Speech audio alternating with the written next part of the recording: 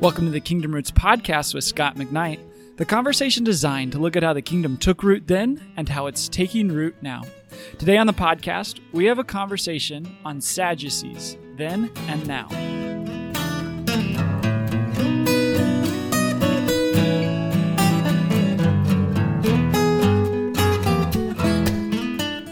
Scott, I got to say, I really enjoyed getting to kick off our series, our last episode that we did with this series on kind of the contemporaries of Jesus then and now with these different Jewish sects that we have. So before we jump into the Sadducees conversation, which I think is going to provide a lot of insight and I'm looking forward to, could you give a brief recap in case somebody didn't get a catch or be reminded of what we talked about with the Pharisees? Yes, and it's not easy to do a brief recap because I'm going to end up simplifying or ignoring. But just a couple observations. Pharisees have a bad history in Christianity, and the basic idea is if you call someone a Pharisee, you're calling them a hypocrite. Technically, a Pharisee is a person who belongs to a certain persuasion of the Jews. Josephus called it a hieresis, or a sectarian group, a sect, a denomination, as it were. And they were very strict in observance of the law, but they were strict in their interpretation and following it. But the odd thing for us today is that while most people would see the Pharisees as hyper-strict Puritan types, in the first century, the Pharisees would have been seen as more progressive, more democratic. They wanted to read the law and interpret practicing the law in such a way that everybody, or at least more people, could follow them. And they formed small group Bible studies and fellowship that really opened life, religious life in a sense, observant life in areas outside Jerusalem to far more people. So that's a brief summary of the Pharisees. The Apostle Paul was a Pharisee.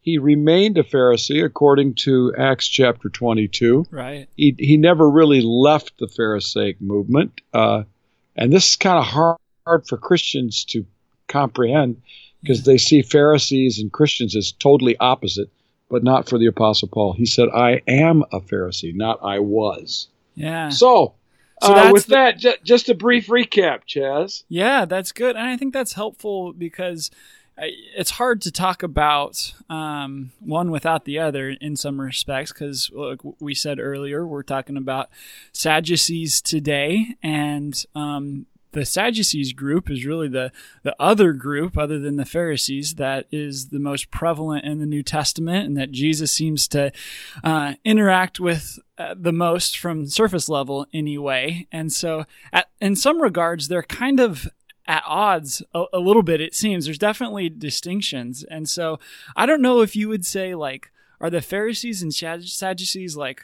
rivals maybe, like in the way of a Cubs-Cardinals type of rivalry, or what's going on here between these groups? The Cubs have no rivals anymore, Ches. We are the World Series champions from 2 years ago. Okay, so yes. So that settled that quickly, I guess. That's right. The Pharisees and the Sadducees in some ways are rivals. That's for sure. And we'll get to this here in a minute. But the Sadducees have a little bit more of a lockdown on the temple. The Pharisees have more populist connection, and they are far more popular. So the Sadducees and the Pharisees, when it came to the temple, had to cooperate more. And so there was some cooperation, but there were also some very strict differences. So, with that, I think we could probably launch into talking about the Sadducees. And is that all right with you? Yeah, no, that sounds great. What do we need to know about them? Well, this sort of thing, we need to pay attention to what is called sources here. Where do we learn about the Sadducees?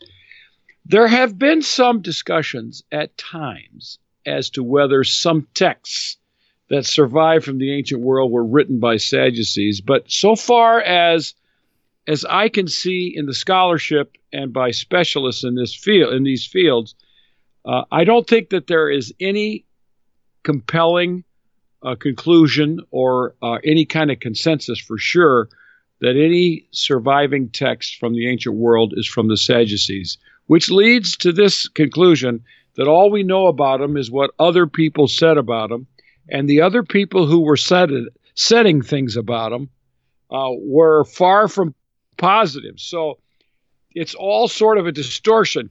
It's the way we know about Nero. We know about Nero from people like Suetonius and Tacitus, and they were not fans.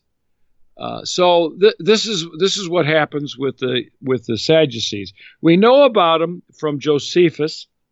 We know about them from the New Testament, and maybe we know about them from the Dead Sea Scrolls. There is a text called 4QMMT that many people think is an allusion to some Sadducees. I know a friend of mine who's an expert in the Dead Sea Scrolls at one time was quite convinced that this was a Sadduceic text.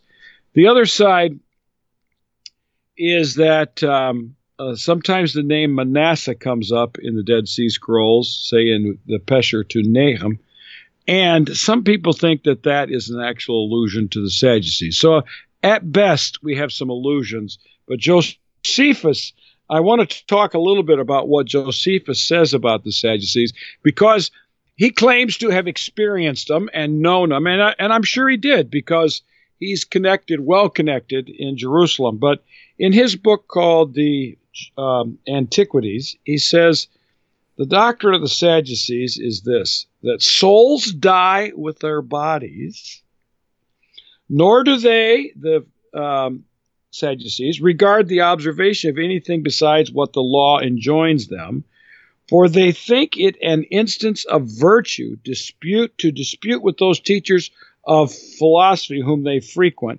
But this doctrine is received but by a few, yet by those still of the greatest dignity. But they are able to do almost nothing of themselves, for when they become magistrates. Now, this is a very interesting point, because I said they had to cooperate with the Pharisees. It says, as they are unwilling and by force sometimes obliged to be, they addict themselves to the notions of the Pharisees because the multitude would not otherwise bear them. Now, here's what's interesting. This is a little bit of a summary of the Sadducees.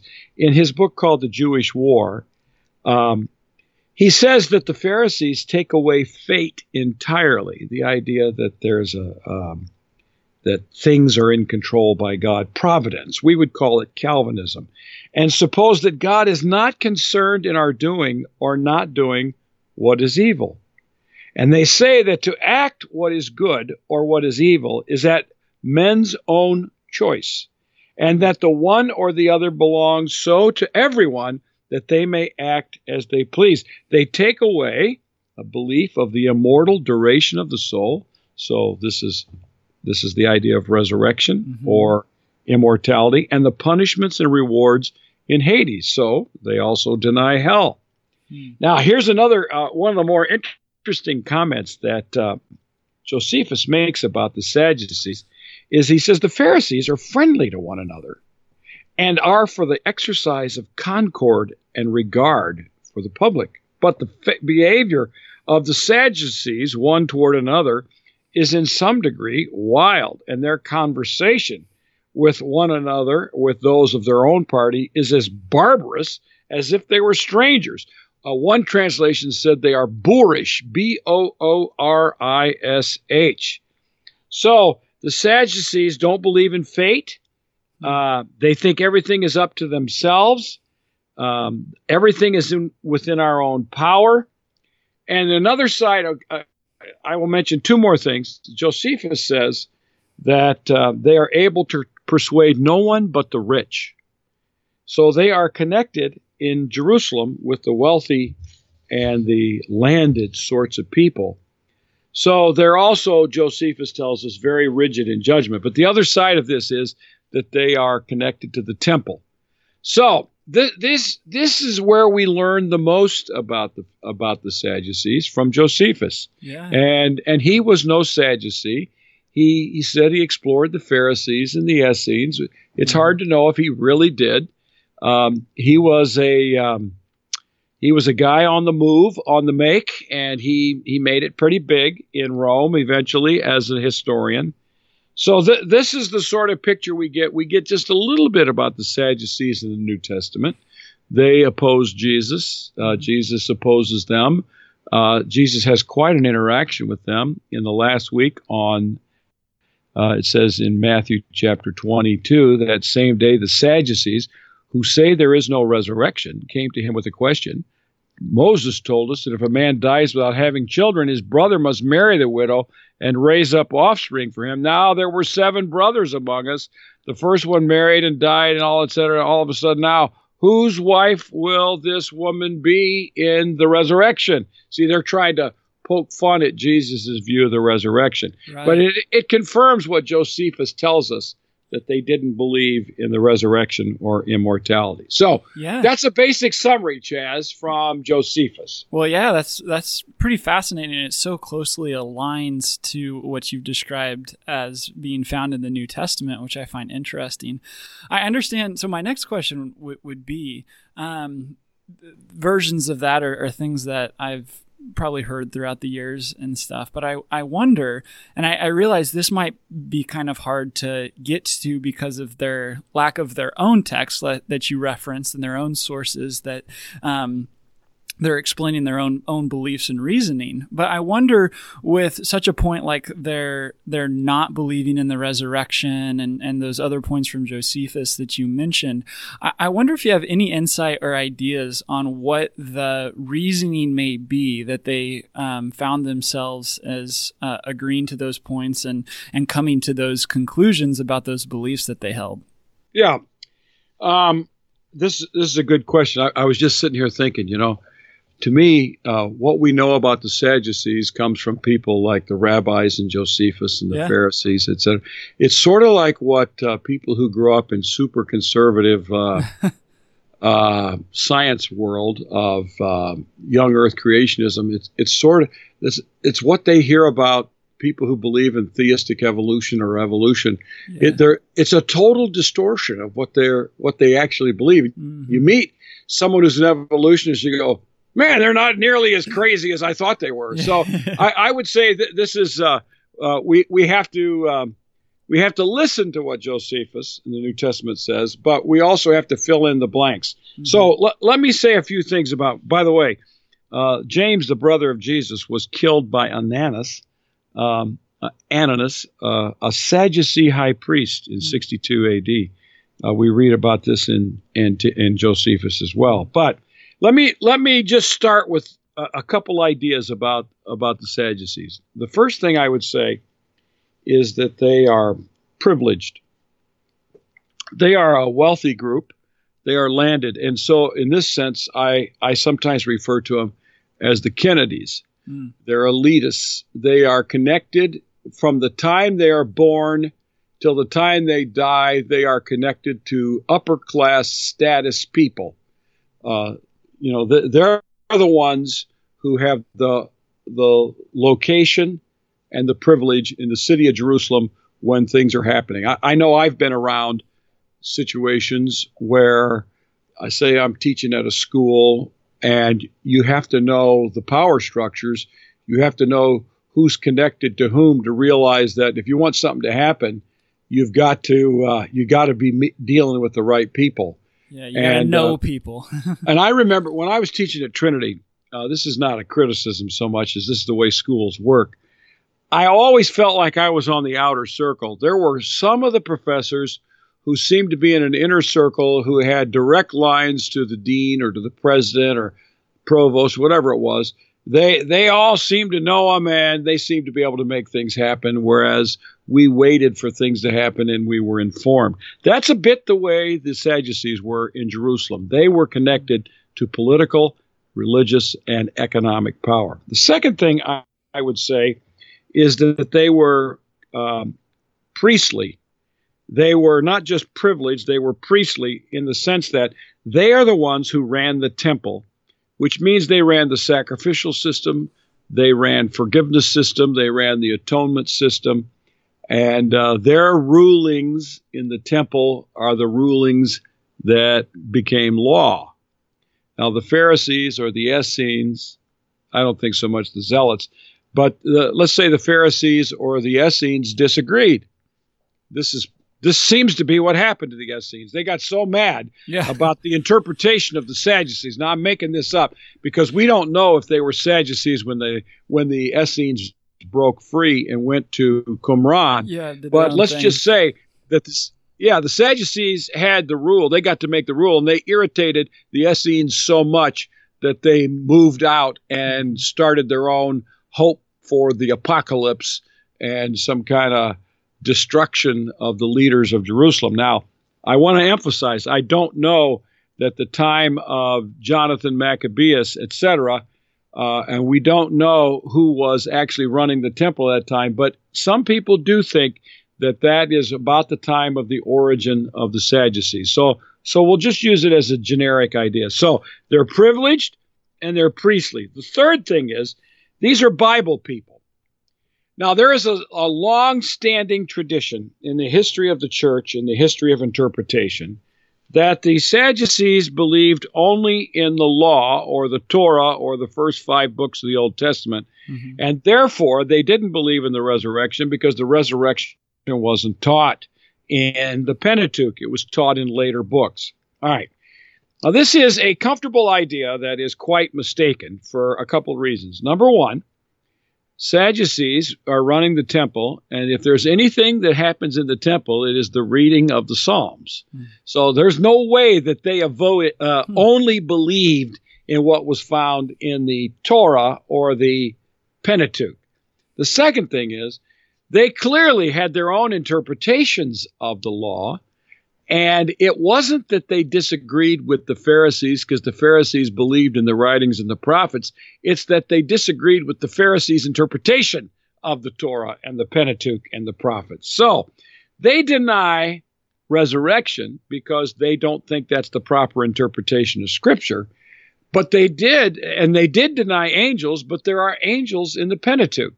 So you can't really just say they believed only in the Pentateuch. And I don't think it is possible to be a first-century Jew and to deny, let's say, the inspiration or the scriptural value of the prophets. So how did that idea come to be and become so prevalent? Because that's something I've definitely heard about the Sadducees, but it seems like you said there's some holes in that logic.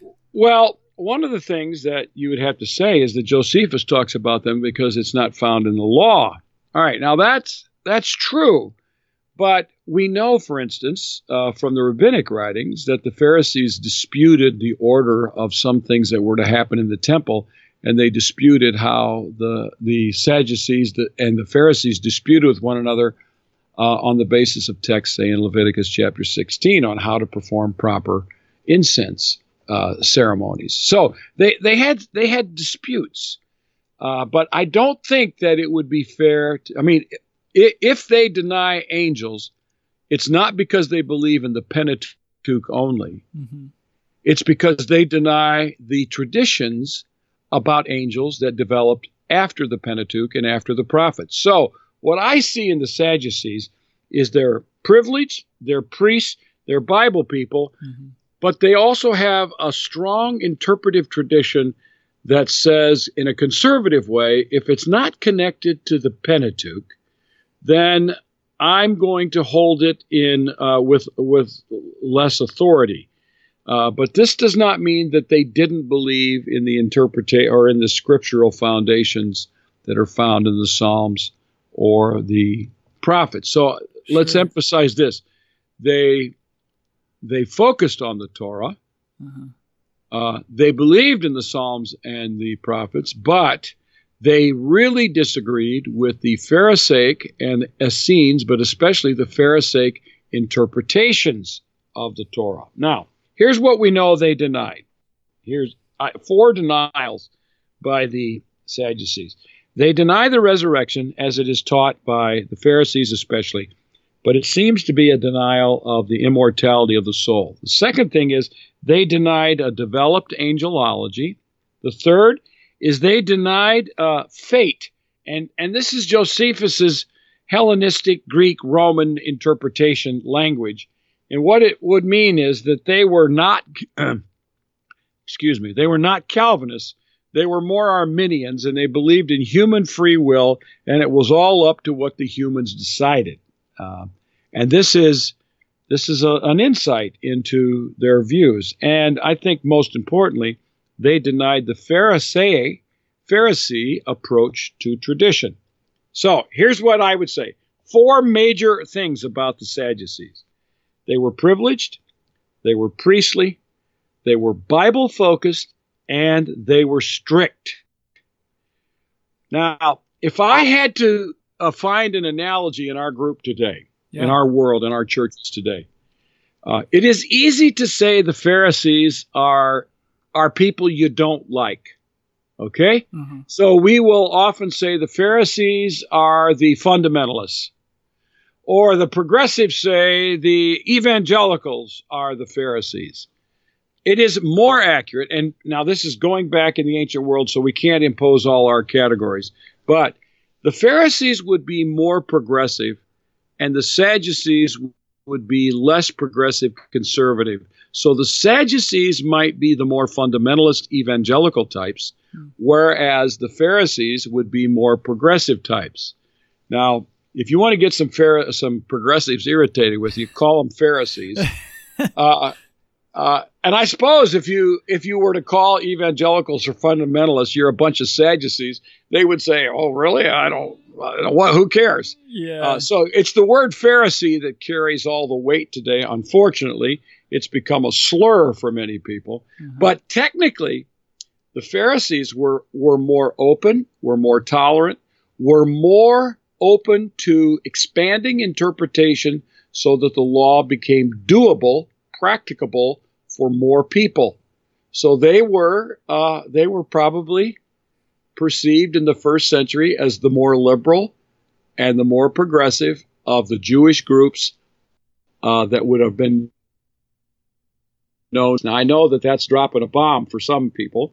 The Sadducees would have been, they're a little bit different than anyone we would know, but I've been in church settings, in church groups, where it seemed to be that if you were born to leaders, you were destined to become the pastor of a bigger church than people who started from the bottom and were not born to families who were well known to others. Mm-hmm. So there's that sense of privilege with the Sadducees that is pretty much unlike a lot of what we have here. Although if you are in a denomination that is a more state church, say the Anglicans, the Church of England, or if you're Lutheran in Germany and you're connected to, let's say, a father who's a famous leader in the Lutheran Church, and his 3 brothers are all famous leaders, well, the next thing you know, you've got yourself in a pretty good position and you get a good job teaching at a major university. So there's that sense of privilege. They're also connected to the religious establishment so that there's that priestly dimension. But after that, I think it gets a little bit wandering from our sense of privilege and elitism more toward a strict interpretation of Scripture, very tight. So if you would imagine yourself in a really strict Lutheran group or a really strict Presbyterian group or a really strict Baptist group, sure. You could see some connections with Sadducees. But overall, Chaz, I would emphasize that the Sadducees are the more conservative and the Pharisees are the more progressive. That seems fair. So I wonder, you brought this up earlier about Jesus' interaction with the Sadducees. I wonder if you were to look at the problem of Jesus, because I bet that's kind of how they viewed this wandering teacher and prophet kind of figure that was a bit of a thorn in their flesh. If you were to describe how they viewed Jesus and the problem that he kind of created in their world, how do you think that they would describe it? Or why were they so upset with Jesus? Excuse me. I think the Pharisees would have seen Jesus flouting their hallowed and sacred interpretations of Scripture that they observed with rigor on food laws and table fellowship and these sort of things. I think with the Sadducees would have seen Jesus as a little bit of a threat because he had all these followers, and a bumpkin from Galilee with a bunch of followers. He's a bit of a populist movement, but the Sadducees have control of the temple, and they basically, in alliance with the Romans, and there's not that many Romans around, we got to remember this, in alliance with the Romans, they have control of the city of Jerusalem. So Jesus he may be a big strawberry up in Galilee, but in Jerusalem, they've got tight control, they have power, and they're the elite group, and he's not going to do a thing there. Mm-hmm. So to me, I think they would have seen Jesus as a non-threatening little threat, mm-hmm. A flea to swat.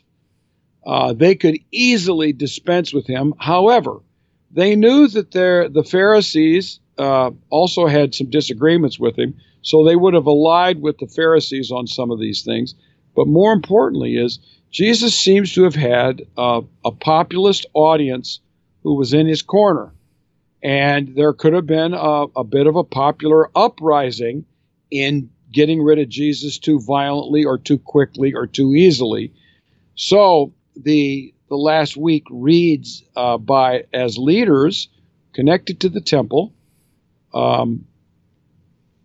Romans connected to those who were connected to the temple, walking very carefully and lightly around Jerusalem, seemingly trying to make sure that they don't offend any more people than they have to, but they can put this man away pretty easily because of their structures and power. So I would say they looked at Jesus significantly differently than did the Pharisees, who were much more integrated into the life of ordinary Jews in Galilee and Judea, whereas the Sadducees are, they're in positions of power in Washington, D.C. Yeah.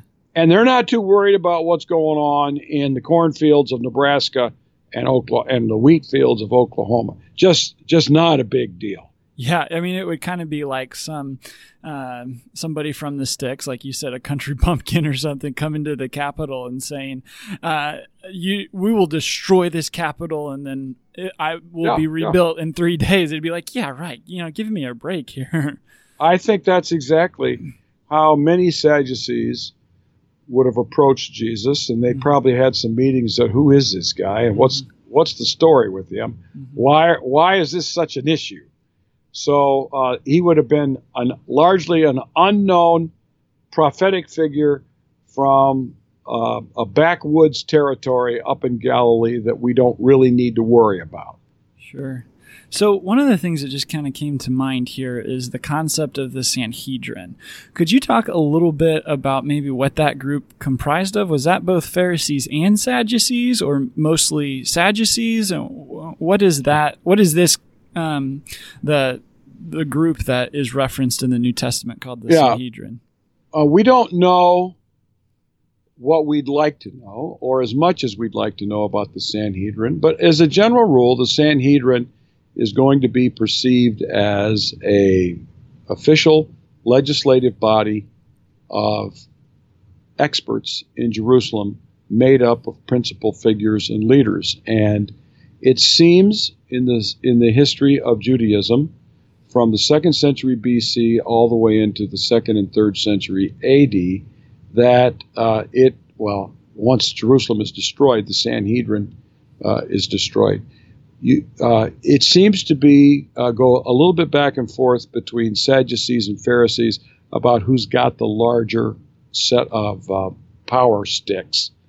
And the Pharisees had the people on their side. The Sadducees had power and money and connections to Rome a little bit more. So therefore, it kind of goes back and forth. And I think you'd have to say that it was sort of like the Democrats and the Republicans in Washington, D.C., sure. Having to learn to cooperate with one another, compromise with one another, while all the time fighting with one another, protecting their own interests. I think that's the only way to see it. And I don't lecture on the Sanhedrin. If I did, it was 30 years ago, and I don't remember lecturing on the Sanhedrin. But I remember studying the Sanhedrin pretty intensively when I was doing my PhD stuff, because I was working on the Pharisees. And I think that it's a pretty standard conclusion that you find in books, say, like E.P. Sanders' book on Judaism, that it's a bit of a negotiated power. The Pharisees probably didn't have the numbers at times, but the Sadducees, Josephus explicitly says, once they become magistrates, and he could be talking about Sanhedrin there, they had to go along with the Pharisees because the Pharisees had the people on their side. That, I think, is pretty conclusive. Sure. Well, that's interesting. So if we were to look at Jesus' interaction with the Sadducees and what he kind of calls them on and challenges them with, how should the way Jesus interact with the Sadducees challenge the church today? Or is there any way that it does, do you think? Well, Jesus' primary interaction is with the Pharisees, not the Sadducees. So sure. I don't think there's a whole lot to go on, except to say that Jesus critiqued power when it wasn't used to empower others. He critiqued power when it wasn't used for goodness and justice and mercy and love and wisdom. So Jesus would have looked at the Sadducees with a bit of a cynical eye, knowing that they've got power and they're not always using it for the best of purposes. So I think Jesus' critical prophetic stance toward the Sadducees can be paralleled by the necessity of Christians in the United States never thinking that those who have power are the ones who are always right, but rather challenging those who are in power to do what is right, to walk justly, and to treat people fairly in law and in actual life and practice. So I would say that Jesus had a prophetic stance toward the Sadducees that we can learn from, as long as we don't just go around stereotyping everybody in power or all the Sadducees. So yeah, that's good. Well, thanks, Scott. I really enjoyed this conversation on Sadducees. I wonder if you got anything else that we need to know about the Sadducees before we go. Well, I don't have others, but one of the things that impressed me as I was kind of getting ready for this session, Chaz, is the unfortunate result that the only thing we know about them with confidence, we can make some guesses and then think we know more, but with confidence is what other people have said about them. And maybe we could learn from that of how others might talk of us, and learn from the fact that others, if they were talking about us, might be quite critical or might be quite jaundiced or distorting in what is actually going on, and help us as a result of sort of an innate sympathy, thinking, I wish they wouldn't describe me that way, that how am I describing others? You know? I have friends who are Reformed, and I like to tell them I disagree with them, and they like to tell me that. But I also like to emphasize, yes, I do disagree with the Reformed. I do disagree with the Kuyperian, but doggone it, they're my brothers and sisters in Christ. Yeah. And more often than not, they're very serious in their commitment, and I need to respect their serious commitment, their serious thinking, and hope that they will treat me the same way. When we do this sort of thing, we end up making the church a better place and our relationship with other Christians much healthier. Absolutely. And are able to accomplish more too and focus on the main things instead of only talking about what you disagree about. So yeah, that's right. Yeah. That's great. Okay, so next week, are we going to talk Essenes or Zealots? Which one do you want to hit? Let's do Zealots next week. Okay. Chaz. All right. I like to take a shot at the Zealots. All right. Well, what's a soundbite cliffhanger to leave people with as we go? The Zealots have more parallels in our activist political culture today than Pharisees or Sadducees. Wow, that'll be interesting. Okay. We'll look forward to getting to talk about it next time. So, okay. Thank you for joining us, listeners. We're always privileged to have you. If you want to make sure to not have to worry about getting this next episode, easiest thing to do would be to subscribe from wherever you get your podcasts. But we're so grateful to have you join us and hope you're having a wonderful day. And we look forward to joining you next time as we continue our conversation on how the kingdom took root then and how it's taking root now.